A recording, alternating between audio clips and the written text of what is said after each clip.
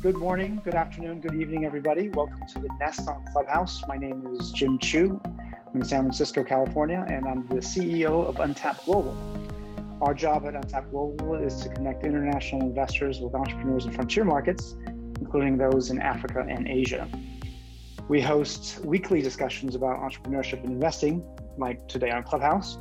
And once a month, we host pitch sessions with startups and investors from around the world. You can find out more and follow us at Untapped Global on Twitter and LinkedIn, and you can join our WhatsApp community by going to untapped-global.com and clicking on Engage. Today's topic, it's a very exciting one for me, is African companies going global. I've come across so many great companies in Africa, and with more products and services going digital, on the cloud, distributed, etc., I see a great opportunity for companies in Africa and other frontier markets to access customers everywhere, especially the big markets like the US and Europe. We also see a lot of companies from places like Nigeria and South Africa incorporating their parent entity in jurisdictions such as the UK, the US, Netherlands, Singapore, etc., to make it easier to access global markets, but also to get around some of the regulatory issues and make it easier and feel safer for investors to invest. So there's a lot to talk about here, and hopefully we can fit it into an hour, but we will be also opening up the discussion to those in the audience who have experience on this to make comments and ask questions in the second half of the hour. So before we start the topic, let's introduce our panelists for today. Bob Skinstad, would you like to introduce yourself? No worries, Jim. Thanks so much. I'll be a very small part of today. I'm sitting in London as the UK partner of Knife Capital. And Knife has been a player in the South African VC space for a number of years. Keet, my partner on the panel here, is Cape Town based. And Knife has predicated itself and its existence on the fact that African talent can go global, and in fact has niched themselves of investing in businesses that, after proving themselves and their innovation and their premise in a beachhead market in South and Southern Africa, can either sell themselves to an international market or sell themselves to a partner or a strategic partner that wants to take them global, and have managed to prove it on a number of fronts. So we believe completely in what you're doing here, Jim, and we think it's high time that people realize how much talent and influence African companies can have around the globe. And they don't have to move to the US individually to do that these days, especially with so many digital services. You can have a truly global operation and still, with staff in South Africa, with sales staff in New York, et cetera, to make that happen. Absolutely, and we believe in looking at the business models that take it the other way as well. Currently cost efficiencies can be achieved in African countries with world-class engineers, and like you said, either access to internet and cloud services, or just the ability to deliver from wherever you are in the world. COVID was the accelerant that proved to the world that this can happen quicker than we realize. Sounds great. And over to you, Keet.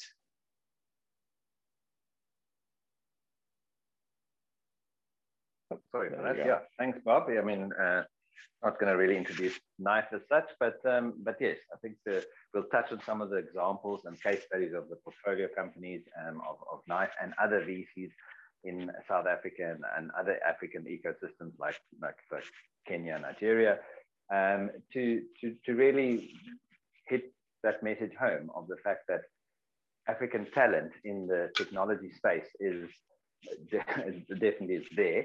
It is cheaper, and it is in the knowledge economy very scalable. We specifically look at businesses as a venture capital company that have some traction, but that have hard currency revenue already a little bit, and we accelerate that. And that is a very enticing value proposition from an investor. And Knife is doing quite a bit with helping local South African companies go overseas as well. Is that right? Yeah, so we ourselves actually exported. I mean, the reason why we've got some of our team Bob, Eben, Davey sitting in Jersey, Bob and Ian sitting in London, is because we ourselves got some family investment from UK-based family offices, basically exporting and creating soft landings in Europe for some of our businesses. Not that everyone wants to go to Europe necessarily, but it is more that international mindset and the fact that you have many things to consider, which I'm sure we'll touch on in this chat, around intellectual property structuring, et cetera, you know, where eventually you have a large job creation base and a large developer base and that's in Africa, but you have global reach in terms of sales channels, clients, you know, agencies and business. Yes, I'm very, very excited to talk about legal structures on this call. Well, joking aside, I think that's a major driver: regulatory issues and obstacles, and having the right jurisdiction for investors. Well, great. Thanks for joining us today, Keet. And then we also have on the other side, on the entrepreneurial side, we have Alfa Bumhira joining us from Jakarta. Alfa. Hey, okay, so thank you very much, Jim, for your wonderful welcome. I want to say, I guess, over here, it's about 11 p.m. Indonesian time. So, I think it's a very kind pleasure to be with you guys tonight and just here to learn and share perspective of what's happening in the region in respect to, foreign investors or companies on the continent that wants to set up here in Southeast Asia. So what am I doing? So I moved here from New York. I used to live in Brooklyn, but of course, born and raised in Zimbabwe. So yeah, I've been in the US for 20 something years and decided to come to Southeast Asia. So in Southeast Asia, I'm building Prospark. Prospark is a learning platform to train, reskill, and upskill the workforce here in Southeast Asia. Our main target market is Indonesia and also the Philippines. We have in this journey for about 2.5 years now. We now have some major clients in the region, including Gojek, one of the biggest super apps here in Southeast Asia. Congratulations. Thank you. And as we speak, we should be completing the signing of our seed round in the next 8 hours. So that's why maybe tonight is going to be, drinking all night and partying and celebrating. So I'm sorry, I thought you had already started on that one. No? Just a little bit. I wanted to go through this session after that, and I'll go back to party. Yeah, so we're very excited into the next stage of Prospark. I think this is a great step forward for us. Of course, raising capital and trying to grow the business during pandemic has been a challenge here in Southeast Asia, but we're very happy to welcome a new set of investors who believe in our vision and our mission with what we're trying to do within the professional development gray area, which we are really targeting in Southeast Asia.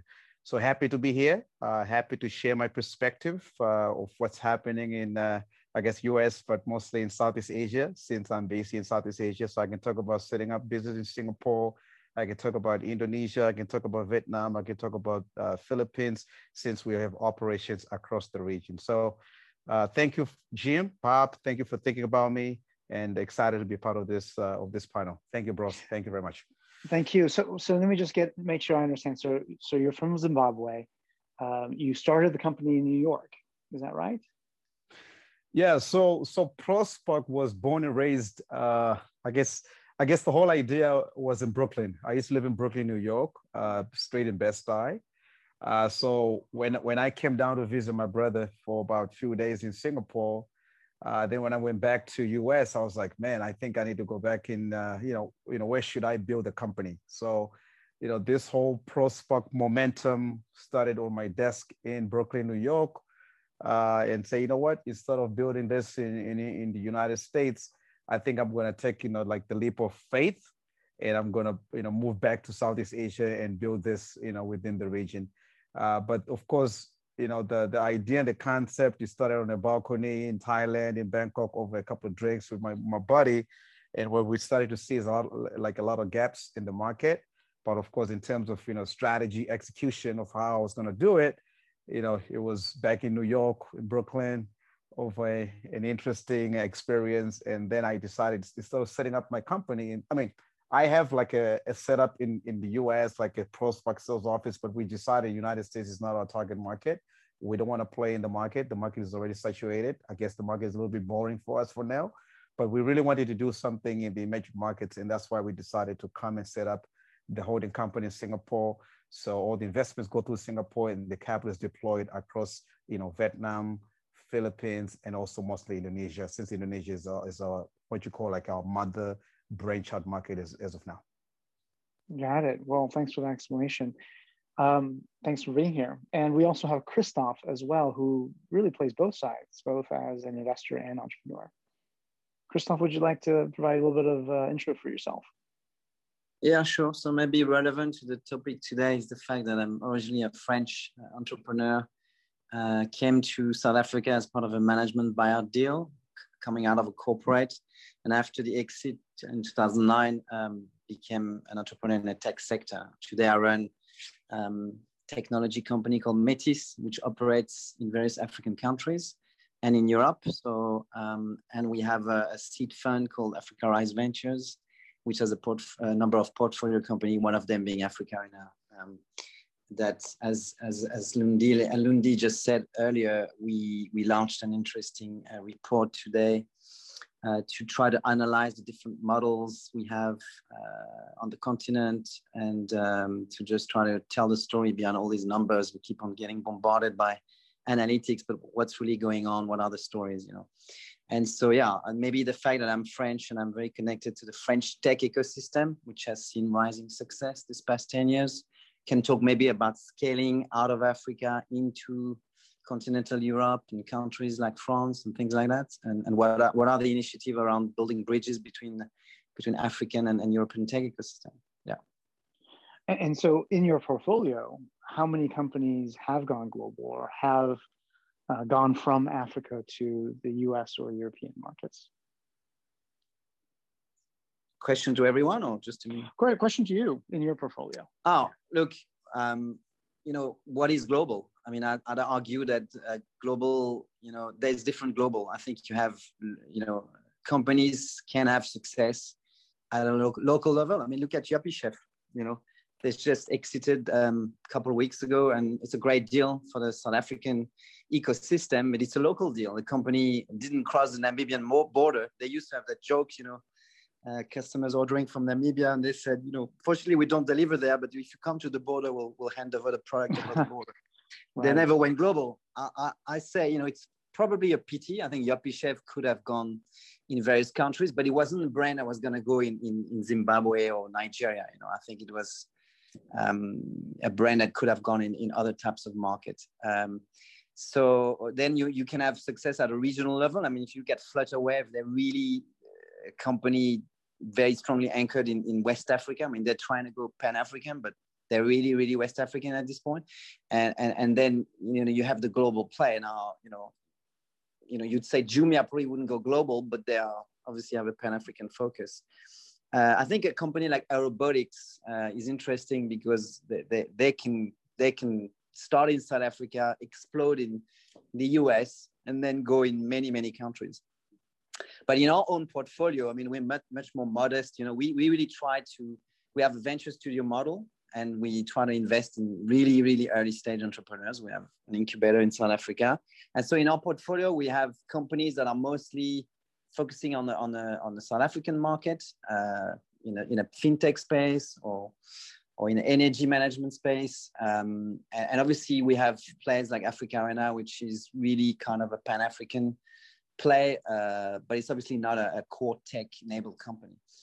But yeah, I mean, obviously through Africa Arena, we see a lot of stories. And I think, Knife has a lot to talk about, I think, with the amazing companies like Data Profit or Quicket, which are going. I think Data Profit is a bit like Aerobotics, could go on a global play. Probably Quicket is more with an African focus for now, but, could go and compete with Eventbrite. Hey, kid. And yeah, but I think, bottom line, what I'm saying is that I think what's really important is to keep in mind that global is not the ultimate thing. I mean, I think you got to define your own metrics of success, and you got to grind and focus on that. And it can be local, like a Yoppie Chef. It can be a regional, like a Flutterwave, even if I'm sure they want to go global. But it might be tough and so forth. So, yeah. Also, I think that's a good intro to perhaps one of the first questions is, what's the value of going global? There are a lot of companies that focus on local and regional markets, as Christophe mentioned, but what is the value of going global? Do you get higher valuations when you go global? Are there better exit markets? Why are some of these companies doing that? Are there better customers? The question open to anybody. Yeah. Maybe I can jump in there from a pure South African market, and there's obviously different elements of different ecosystems in Africa, but our ecosystem or our target market is quite fragmented, as a country, specifically in the B2C space. It is a very unequal society. Who do you focus on as your C? And ultimately, there are amazing businesses that really can go broad into their customer base, like Sweep South, which sort of does domestic worker matching, job creation, all that stuff things. And while that business might have a very large target market in South Africa, other businesses, like Christophe mentioned data profit, AI for manufacturing. The manufacturing industry in South Africa is only so big versus Germany versus the US. The motor, so we're currently setting out offices in Detroit. You have to look at that. One of our very successful, and we've exited that business, success stories in our portfolio was a company called FlightScope. As an example, what they did is micro radar, Doppler radar technology for, which they use to track projectiles and mainly applied to sports. So you basically have this device, hit your golf ball, and it tracks where the golf ball was going to go, analytics, all that kind of stuff, as well as tennis, as well as baseball.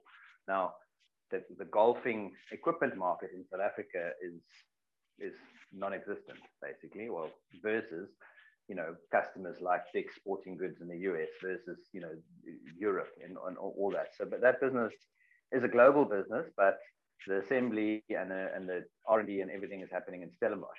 So there's many of those examples of why do you go global? Well, basically, some markets in Africa, and specifically South Africa, is the total addressable market is A, way too small, or B, sometimes even non-existent, and maybe this is the last example before is one of our portfolio companies that we exited to Uber Eats was a online ordering business called Order Talk.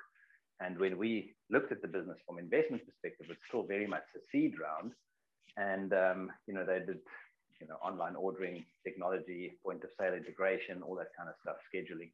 And really looking at they were at that stage only really in South Africa, it made one or two clients in the US. And looking at a typical restaurant chain, or even in South Africa, you'd have to get KFC or McDonald's online to have 400 stores, that thing, In the US, you might get, in Texas, you might have an unknown restaurant brand that have 400 stores, which is the equivalent of.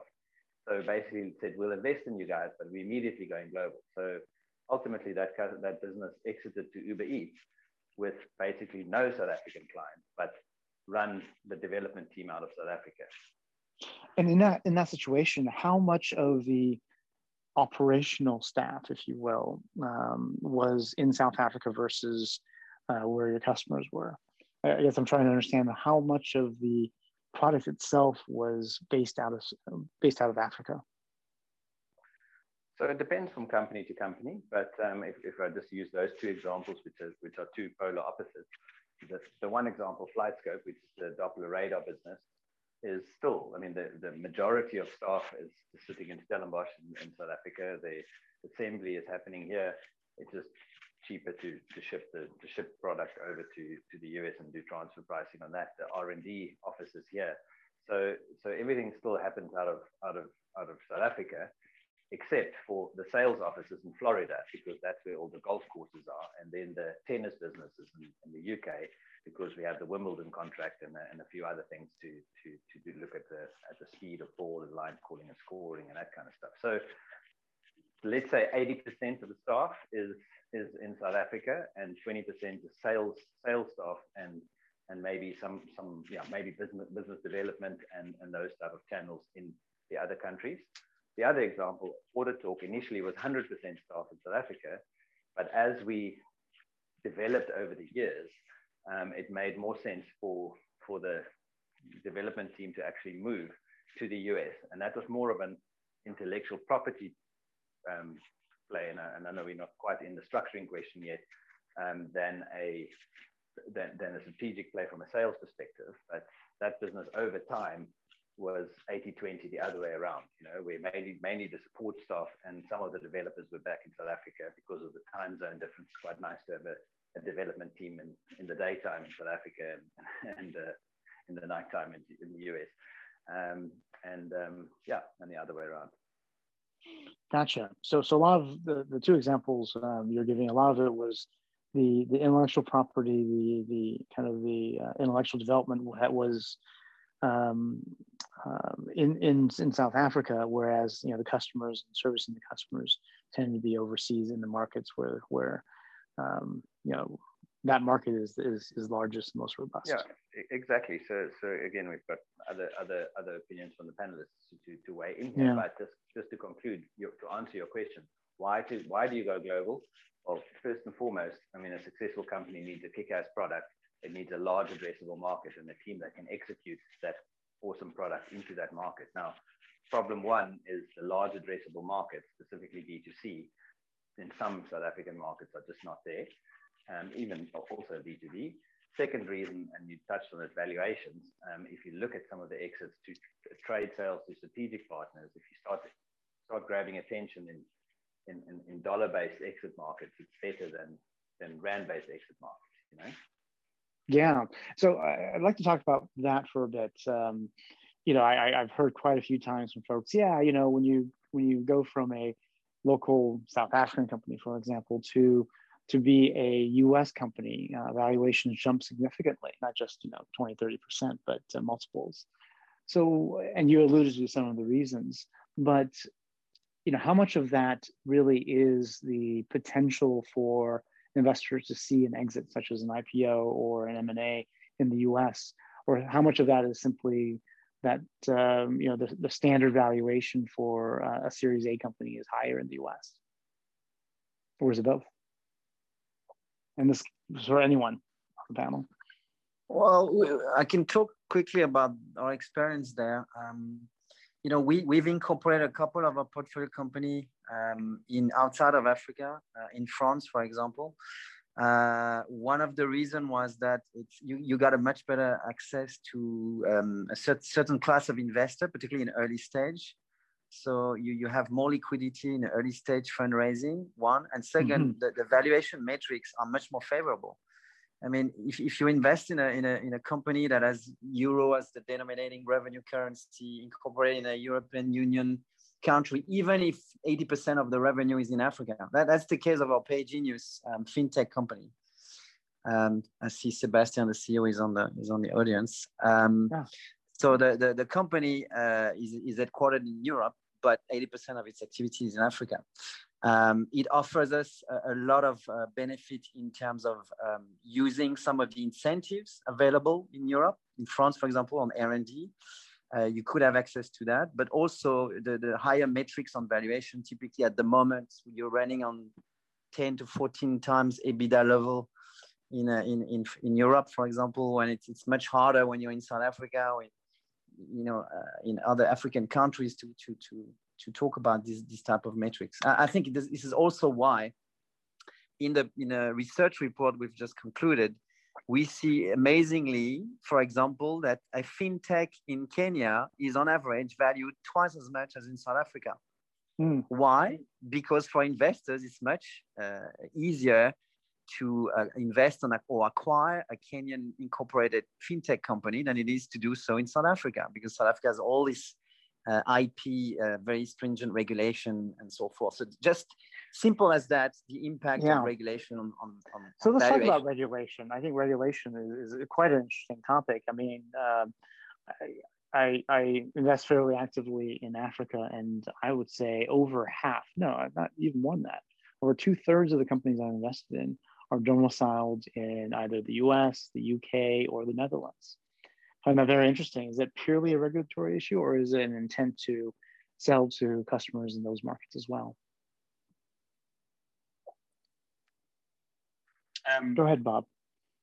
Cool, thanks, Jim. I mean, I definitely want to defer to Keet here because I think there's two parts to this answer. I think one of the things I just want to mention on the back of what Christophe said about those valuations, and I've received the Africa Arena report, and I was listening in earlier, and it's absolutely outstanding. So well done on the great work there from your team. But Jim, there's also a perception that you have to factor in here. You know, if you look at fintech valuations, and I know the guys have accounted for it in terms of numbers, but you know, Africa is a great unknown to a lot of people around the world, and you will have seen it, Jim. You know, emerging markets are treated slightly differently. You know, Kenya with fintechs, and Nigeria for that matter as well, have got valuations which are eye-wateringly expensive at the moment, but it's probably following a good trend in terms of, or it's following an international trend. I'm not sure about good, but it's certainly good for the entrepreneurs, which I'm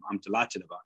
But you are also competing you're throwing apples and pears together, because intra-Africa, let's just say outside the South Africa border, a lot of the DFIs and the impact funds are a lot more active, and the deployment of funds, the metrics for deployment of funds are very different to a pure VC play.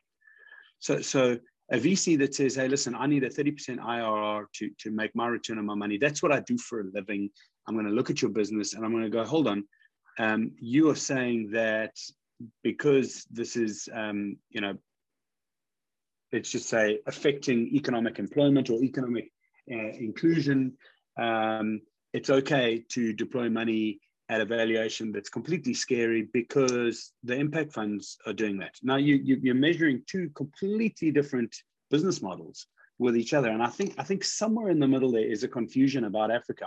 I think we have to live in the space of conscious capitalism. We absolutely want investment in the entrepreneurs and the entrepreneurial endeavors and the businesses that are stimulating the economy from the bottom up. And that's where I think VC plays. But a case of just handing out dollars because dollars are something that you're given by governments because they feel that Africa, you know, needs to be given, skewing the market, I think that's a big problem. And I think, you know, the crossover for me is how we address that. Not necessarily stopping it, because obviously you want to address the problems themselves, but how do you merge traditional good VC and, you know, impact investing, and somewhere in the middle, I think the Africa answer lies. And you know, I'm very positive about it because I think we'll get there. But fintech and let's talk about like sort of early access wage businesses, which we've been talking to over the last couple of years, and I think the model is outstanding. You know, stop the big businesses from benefiting from the interest paid on staff. Get it out to the people and get them to be able to not go to loan sharks and people that are going to make their lives a misery, and by releasing their money earlier in the month or on a daily basis or whatever is good for both, but add to it the education of the people. That is brilliant. But you can't then say, okay, but now you can only manage it like a VC, because the valuations, they just never touch each other. Gotcha. Okay, thanks for that. Any other perspectives from Keet or from Alfa? I mean, from your fundraising, did it help to be looking at a global market or a Southeast Asian market in your fundraising? Yeah, no, I think this is a very interesting discussion, right? I think it was a very good points. I was listening to Bob and Christophe with their perspective. So I think if you look, for example, in a Southeast Asia market as a perspective, if you're focusing on a country as huge with a big consumption like Indonesia, you don't even need to go global to get a bigger valuation. You got companies in this market like Tokopedia, like Bukalapak, Gojek, they're all big unicorns already in Southeast Asia. I'm sure you all heard that most likely Gojek is going to merge with Tokopedia to create a massive giant between e-commerce and also the ride-sharing services. So I think, yes, I agree with Kit. It all depends with your TAM. It depends with the local consumption. It depends on the size of the scale, what that market has to provide you. So you don't have to necessarily think just to go global before you really define and conquer what you can conquer within your initial target market. Our strategy is quite simple, right? We are focusing on Southeast Asia, although right now we've already started to do things in Nigeria. We're looking into Nigeria lately and also Kenya. But of course, our growth strategy is going to be through like a distribution kind of a network, not necessarily going out there opening offices everywhere because our investors will never allow us. But the way we set up ProSpark in the region is of course, we have a holding company in Singapore. Absolutely no way I'm going to have a holding company in Indonesia. There's absolutely no way I'm going to have a holding company in the Philippines because, those are very complex markets, complex government systems, or maybe nearly non-existing IP rights laws. So for me, the biggest risk for me to register my company in a country where everything is around the gray areas, the regulations are not well defined, data privacy laws that don't even exist, that's a big risk for us. So we chose to go to Singapore because pretty much for obvious reasons, if you're in Asia, typically you're holding companies in Singapore or you're actually in Hong Kong.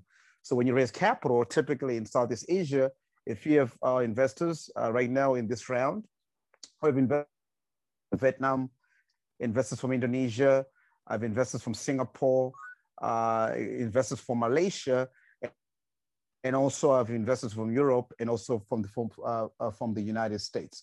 That was my first time actually to get a VC fund from the United States joining us in this round. But what we see, what's happening for us is typically let's say, even I was talking to some of the VC funds from Africa. I won't say their names. They want me to keep their names private. Not a lot of people really understand the dynamics of Southeast Asia market. But if you look at Southeast Asia trends, there's a lot of similarities with what's happening in Nigeria. I know we've been talking a lot about Flutterwave. There's a lot of investing in fintech. Is this the next biggest thing? Is it the next biggest bubble? You can actually see the similarities between the Indonesian market and also in Nigeria. In the Indonesian market, there was a big surge in investing in fintech. Every fintech coming up was getting funding. Every fintech was coming up, $20 million raise, $5 million raise. They closed a C, they closed a Series A at a fast surge. But what we see happening in this market is there's a big consolidation. There's actually fintech companies that are actually failing. Number one, they cannot get the license from OJK, some of the regulatory bodies in Indonesia and some other countries. Number two, they just grow so fast to the point that the pandemic hits, and then the B2C, there's a lot of defaulting. So I think in these markets, I can only tell you straight up, as I work with some other people back on the continent, it's not easy for you just to say, I'm in South Africa, I'm in Zimbabwe, where I was born, and I'm just going to move to Indonesia and sell the product. But these markets are absolutely different. Culture-wise, the complexity of doing business, understanding how things flow. This is Indonesia. It's a different animal on its own, right? It's literally 99% Muslim country. There's a different ways of doing things. The way you set up the local infrastructure of the local company, how it needs to be tied to the holding company in Singapore, it's a different animal. You need a local partner. The complexity of finding even a local partner it's a different animal. So I think for us, what we've managed to do is, when we came in, I spent all my time traveling across the region, right? Bangkok, Ho Chi Minh, Hanoi, Jakarta, Manila, Singapore, trying to understand exactly how these markets are built and how are they different.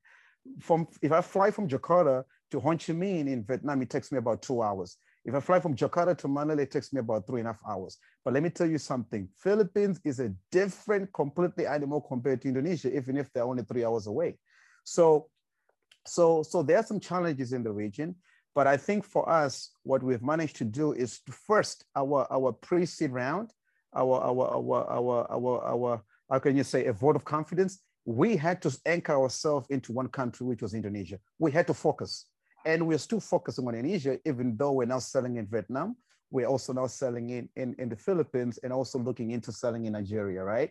So that also helped. But now in this round, we've managed to expand our wings, now getting capital from Europe, getting capital from the US, and also actively looking to get capital, from other countries, which are still pending. So I think for us, being part of the holding company in Singapore, right? Of course, I looked at Cayman Islands, too far. That's not going to work for us.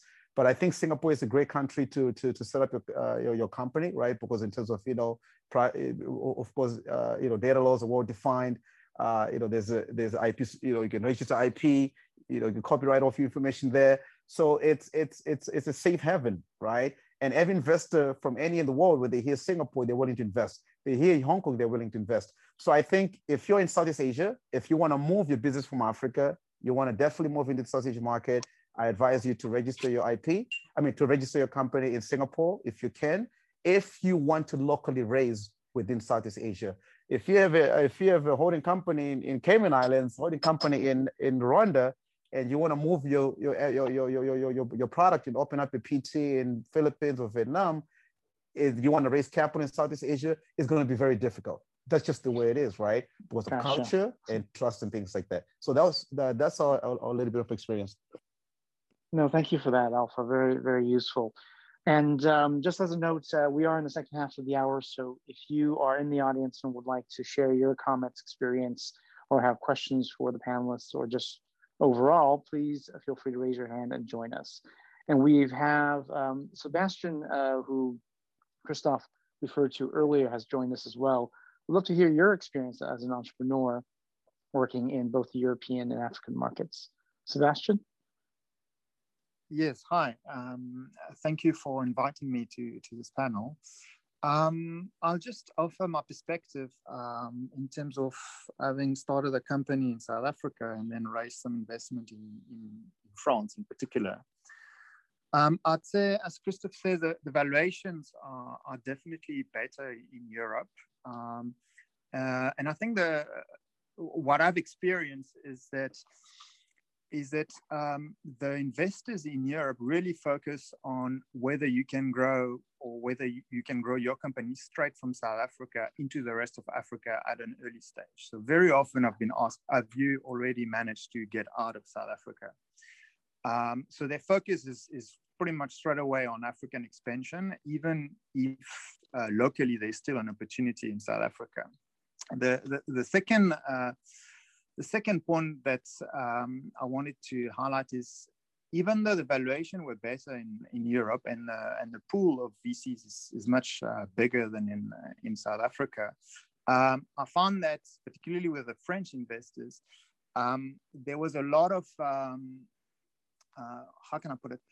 A lot of the need for education around the southern part of Africa. So the French investors are very good in Francophone Africa, but in Anglophone Africa, it's another story.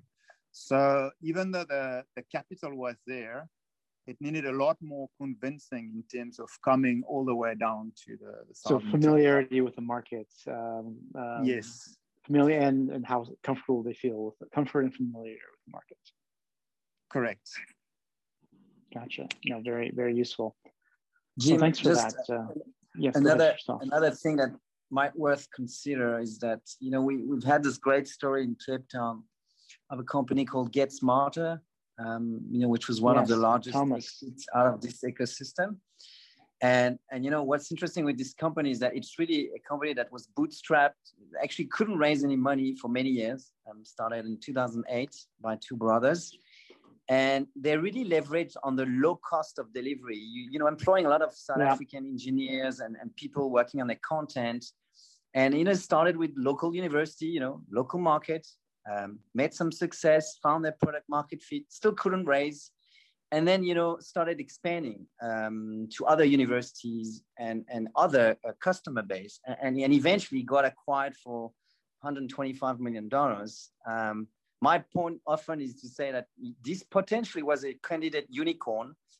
and they might have sold, a little bit early, but they were definitely typically a business case of a company starting local and going really global, really, really fast, leveraging on low cost of delivery in Africa, also based on the same, time zone of their initial large customer. Because the other aspect of it all, and I see that with other startups starting in Africa and growing in Europe directly, is that the corporate market is much larger in the US and Europe. So when you're in a B2B model, you cannot not consider that market and have an expansion strategy. Then the question is, are you better incorporated in Africa, or you should put your IP and your holding company in another jurisdiction close to where your core market is going to be? Because that's also what I heard before from some of the panelists. You got to be close to your customer. If your largest market is in Europe, well, you got to be drawn to Europe at some point. If your largest market in Africa, like Jumia or Flutterwave, yeah, you better keep your operations down here. So, but the business model of scaling from Africa on a low cost of execution, get some investors from outside of the ecosystem and customers more so, definitely very powerful. And I think more entrepreneurs should do that. Absolutely. I mean, what excites me quite a bit, and when I last, and thanks to you, Christophe, for the invitation to join you for the Africa Arena conference back in November. What excited me about the South African market was not just that low cost, because there are a lot of low cost places, but also the familiarity of South African entrepreneurs with the use cases and the needs of American and European markets. And I think that combination is quite interesting, because you essentially have an undervalued asset. And if they are able to move to a US domicile and really hit the US market, they can be immediately worth a lot more. And so, as you know, and this is a bit of a plug for something that we're doing in May, and then also in the fall, we are hosting investors from the US and other places to join us in Cape Town, May 13th through the 15th, to do a bit of a VC and startup tour to understand what the opportunity is. And we've set up a vehicle in the US to allow US investors to be able to invest in what are essentially South African firms domiciled in the US, and take advantage of the tax benefits of investing in a US C Corp, which is 100% capital gains holiday.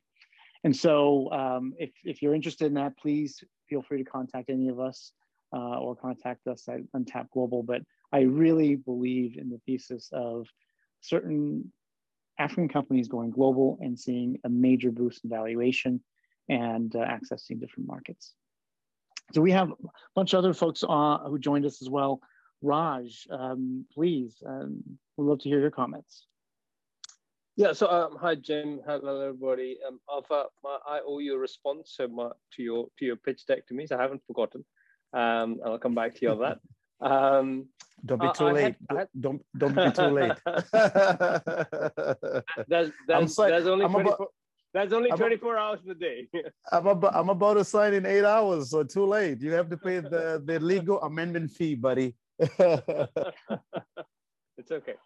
So I had one question for everybody and a couple of observations. The question was, I mean, in fact, one of my portfolio companies is actually looking at where to house its IP, and they're a Delaware C Corp, and they're looking at jurisdictions like Singapore, etc., to house the IP. And I'm interested in people's perspective, whether you house the IP in a completely separate company, do you house it in a whole co? There are all sorts of tax and IP protection issues. I would say, as a general rule, you should never house your IP in the jurisdiction that, well, maybe US, I don't know whether the US is the exception, but UK is not a problem.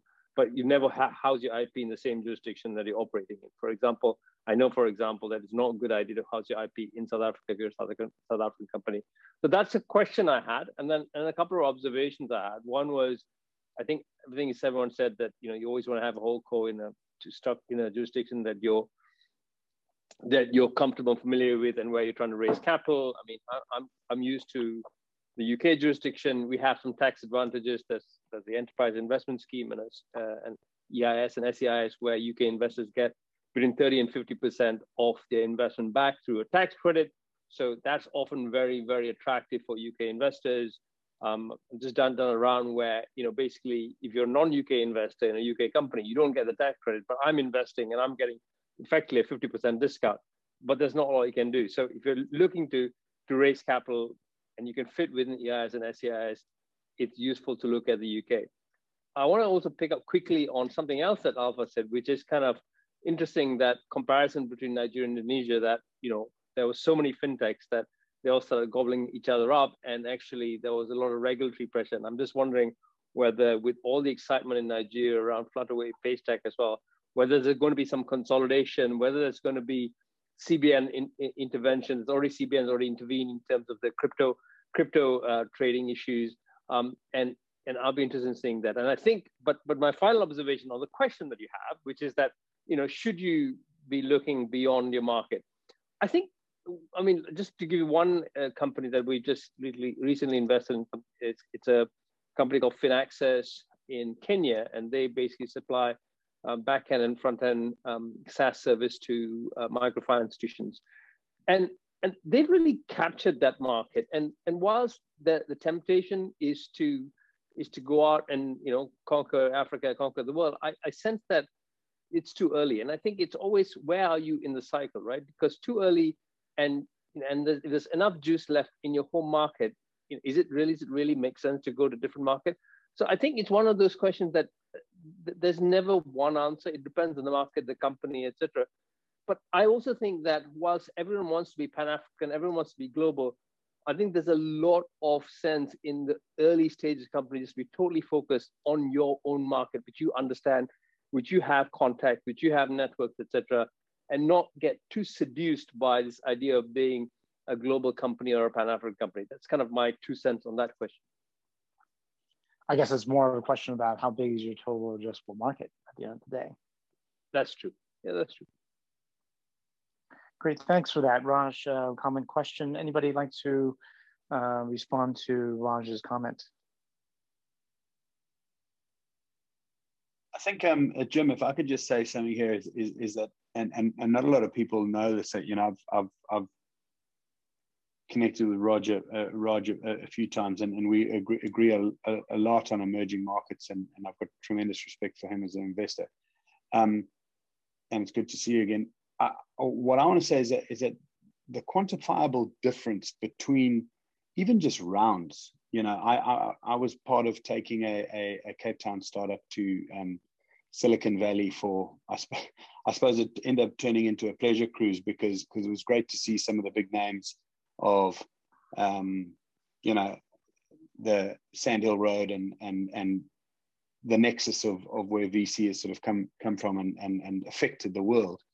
But the investment that these guys were looking at would probably have funded them for 5 years in South Africa and wouldn't even have qualified for pre-seed in Silicon Valley. And I know you've experienced the same sort of thing. And is the fact that that's happening adding to the value for Africa? Is it adding to the value for investors? If you can get this jurisdictional investing right, in a very sort of easy and strategic way, I think people would jump on board and say, hey, we've got a chasm of value that's available to us, and let's just jump in. But you've also got to realize that for someone to put $500,000, a wealthy qualifying investor in the States at the moment, that's 7.5 million rand.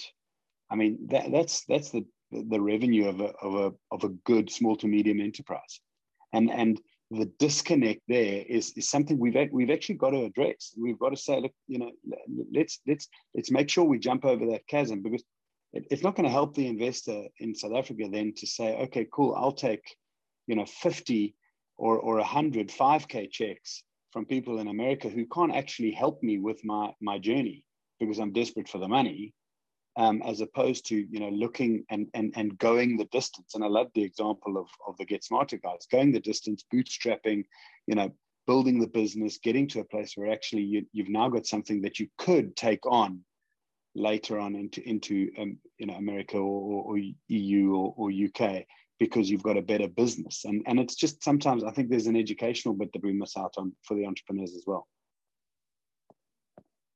Great. Thanks for that, Bob. Hi, Jim, may I jump in?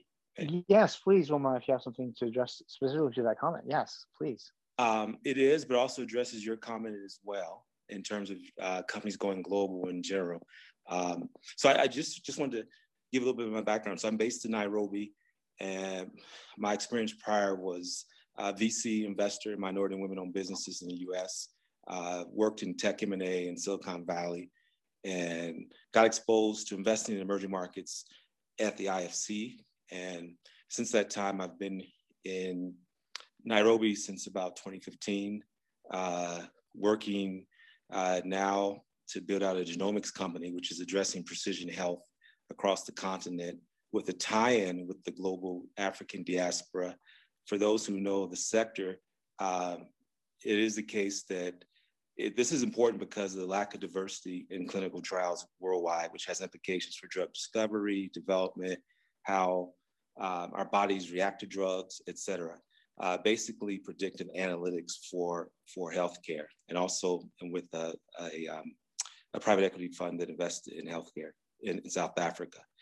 Said all that to say is that my perspective is one that's been informed by a lot of different markets and experiences, and here have helped with various ecosystems of entrepreneurs. I've been affiliated with 500 startups to other accelerators here in Kenya. Here's my contribution. It may have been said, I came on about 5 minutes ago, so excuse me if it's been said. I'm stating a case, but also making an ask. The case is this: as we think about African companies scaling into places like into America to increase their valuation through acquiring greater and larger customer markets, what we are seeing now is that one of the keys that's left on the table is connecting these companies to diaspora markets. I have a lot of friends who are Israeli, Chinese, Indian, and even Irish, and they all say the same thing. In our countries, the diaspora really, really help transform things. What we don't see in America is any structured support of African-American engagement with Africa. And we're doing that now ourselves. And we're seeing, for example, there's a shoe company here called Enda. And they've been on CNN. And they say, you know, our largest customer market in the world right now, export market is the US. Larger sort of segment within that market is the African-American market because of hip hop, shoe culture, shoes as lifestyle, not just from running in, et cetera, et cetera. So my ask is this, is that we all consider that, because this diaspora engagement, economic bridge, has worked across the world. And I think there are some very complex reasons why, like USAID even hasn't gotten behind this until now. We had an event last year, which we invited pension fund managers, tech investors, leading entrepreneurs, VC investors, like Steve Case's shop in DC, Silicon Valley, and they finally got the message that they need to do better.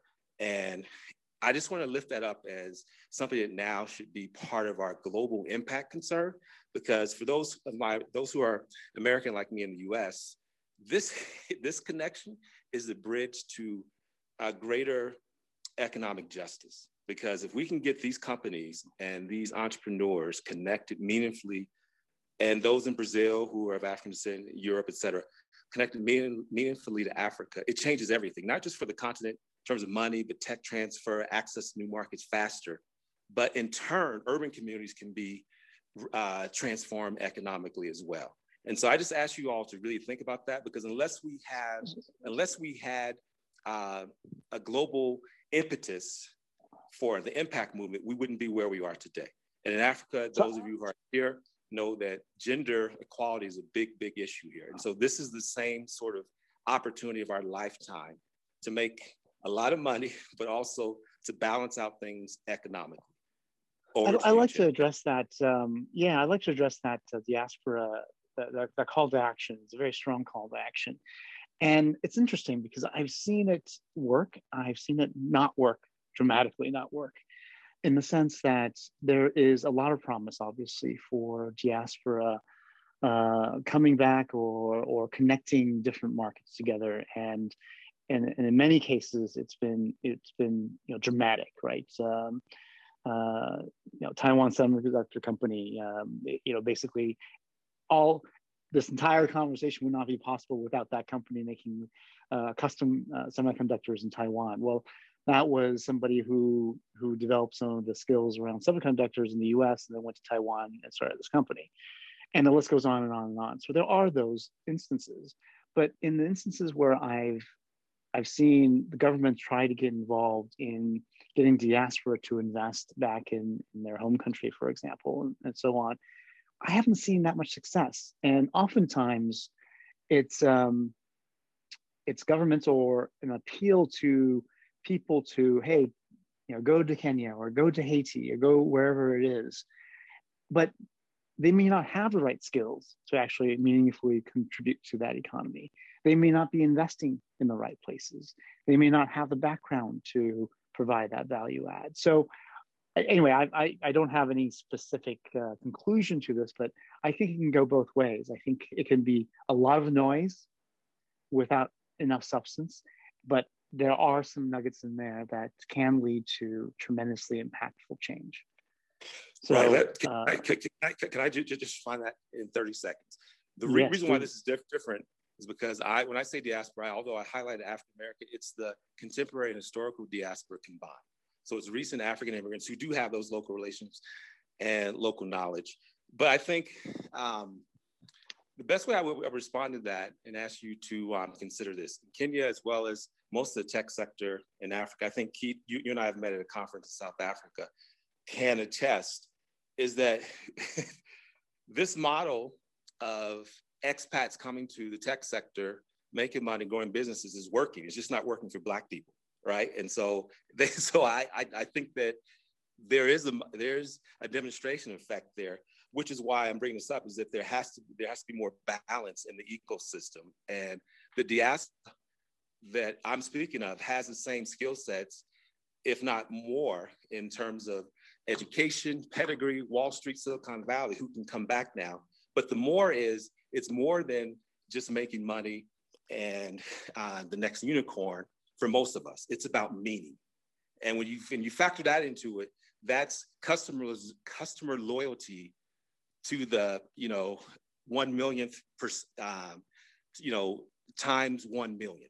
And that's why I'm saying we got to tap into this, because it's rational exuberance that's under-tapped.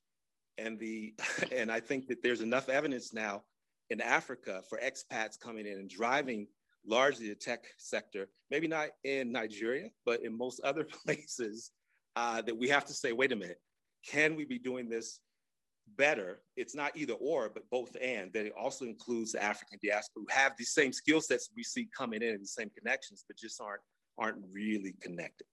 Yeah, great. Thanks for that, Great Wilmot. point, That's Wilmot. very passionate call to action. Thanks, Kit. Did you want to make a comment on that, Kit, before we go on to I just want to make a comment about meaning. I mean, that Wilmot said, and sort of legacy building. And I mean, a lot of people on this call and in the audience here on this chat, it is actually about building an ecosystem and all those fluffy things, but it is about activism and really making sure that we actually build a legacy ecosystem for entrepreneurs to come.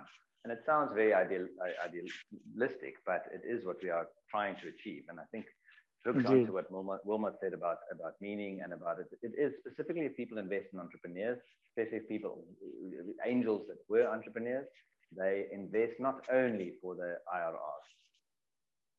All right. Absolutely correct. Absolutely correct. I mean, I think mission-driven entrepreneurship or mission-driven investing, I think ultimately it's healthier. And I think that's what you're saying too, Wilmot. And we should encourage that. And it's okay to be upfront and clear about what our missions are. And I'm great for that. Hey, Jim, can I say something, Jim? Yes, please go ahead, Kingston. Yeah. Go ahead. Oh yeah, cool. Pardon me, Alfa. So yeah, Wilmot, you just took the wind out of my sails. It's funny. I actually was born in Ghana. I grew up. I was spent about 20 years in Ghana. I've been in New York City for about 20 years. So Kilimanjaro is exactly what we're trying to do in New York City. With our tech startup. I have these connections in Africa, or, I have all these connections with African Americans in the United States.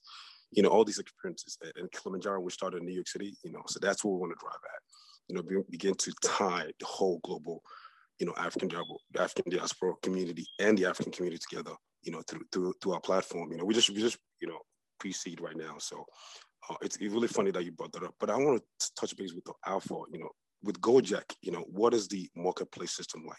Why is it successful, with experience in Indonesia, if you could comment on that.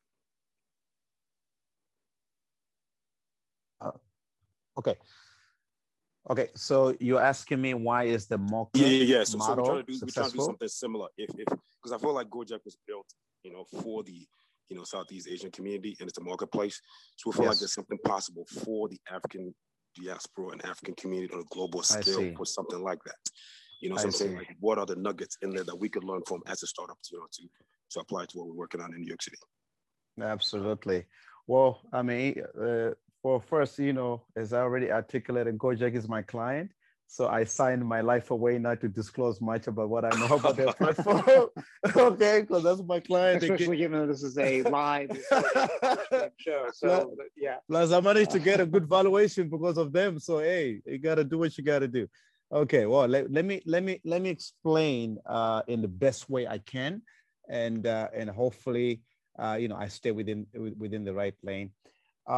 What has really given companies like Grab and Gojek to be perhaps the best super apps in Southeast Asia? A couple of different things. I'll go back to what exactly, if I'm not mistaken, was Keet or Christophe. I think it was Christophe. Those companies, they have stayed in their lane. Okay, what does that mean? They focused, right? Gojek, when you think about Gojek Indonesia, you don't hear about Gojek as Nigeria, as Kenya, as Egypt, is all over the place, right? Gojek is by the people of Indonesia, by Nadim, the founder, now the Minister of Education. It's Indonesian based, Indonesian founded, it's Indonesian driven. So there's some form of a sense of belonging and a sense of foundation that's rooted within the whole Indonesian culture, with the whole Indonesian spirit. And part of that is the culture, okay? The Asian culture on its own, it's all about empowering their own people. I think one thing I've seen about these countries is this, right? I live in New York. I mean, technically I'm an American, but of course I'm Zimbabwean. Okay. One thing you see, I used to live in Brooklyn. How many homeless people do you see in Manhattan going uptown, actually to Harlem? Thousands. It's a lot of people. When you come to this part of this world, you don't see a lot of homeless people. In Jakarta, I have never seen a homeless person. Not to say they're not there, I'm sure they're there, but you don't see that. There is a sense of culture of I am my brother's keeper. I guess we call it maybe Ubuntu, back home in South Africa. There is a sense of belonging, there's a sense of supporting, there's a sense of community that's run so deep, which is sometimes very hard to see in modern or in some African countries, because there's so much individualism, so much competition that actually divides us among ourselves. But in terms of strategy-wise of execution, right, Gojek really knew exactly who was their consumer, okay? They zeroed down in understanding, like, for example, Indonesia is 280 million people. 70% of those people are below 30 years old. And between 18 to 25, that's the fastest growing middle class in the country. People are spending, it's a liberal Muslim country, a lot of resources. You know what we need to do? We need to improve logistics. People need to get from A to B. The biggest nightmare in Jakarta, if you've been to Jakarta, traffic congestion. A place where it takes you 5 minutes can take you 2 hours. Why? Well, we're just gonna give you a motorbike. Boom. Next thing, you get fintech. So I think they knew exactly who's their consumer. That's number one. Number two, they really ran behind the national pride of this is something of our own. We should support it. We should embody it. And let me finish off by saying this. If you see because right now it's a war between Gojek and Grab, fierce competition, right? Okay. Grab has been interestingly smart because actually one step back, Gojek now is about to go public. I'm sure you are seeing the news floating all over the place. I'm sure they're going to do like a special SPAC, special purpose vehicle, something like the SPV, right? So So what the Gojek did is strategically, they were not playing in Singapore. Okay. They went to Singapore because, of course, going to launching in Singapore, doing business in Singapore is going to drive up your valuation. Everybody knows it. There's no bullshit about it. It's just the way it is. And Gojek expanded to Vietnam. Why? Because they're getting ready to go public. They want a bigger valuation. They want to list in Indonesia with IDX, and they also want to list possibly in New York. So, and then Grab is a very fierce competitor. And Grab really is a Malaysian, Singaporean kind of entity, but it doesn't have like a home, right? And Grab is fighting in Vietnam, fighting in Singapore. But what Grab has managed to do is Grab is more like very specific clientele with certain specific service, service deliverables. I can say also their tech platform is just, outstanding. But Gojek is just massive scale in Indonesia, and Indonesia constitutes almost half of GDP of Southeast Asia. So I think if you had to ask me, forget about the tech stuff. There is a sense of having a home base. Okay. You are Indonesian, buy Indonesia. Let's support one of our own. That is something that has made even Gojek one of the best super apps in Asia. Well, thank you so much for that. Jim Chu, thank you for that. Thanks for that. Thanks for that, Kingston. Yeah, thank you. Yeah, so we will continue the conversation, just to let you know that we are past the hour. And so in case anyone does need to leave, speaking to the panelists, feel free. But wanted to pass it over to the panelists for last words from you, and then we'll continue the conversation with Malik and Ike and others who have joined us. So and by the way, you feel free to stay on if you'd like. Just don't want to make you feel obligated to stay. So any last thoughts on African companies going global? Bob, maybe Christophe, Alfa. Sorry, Raj.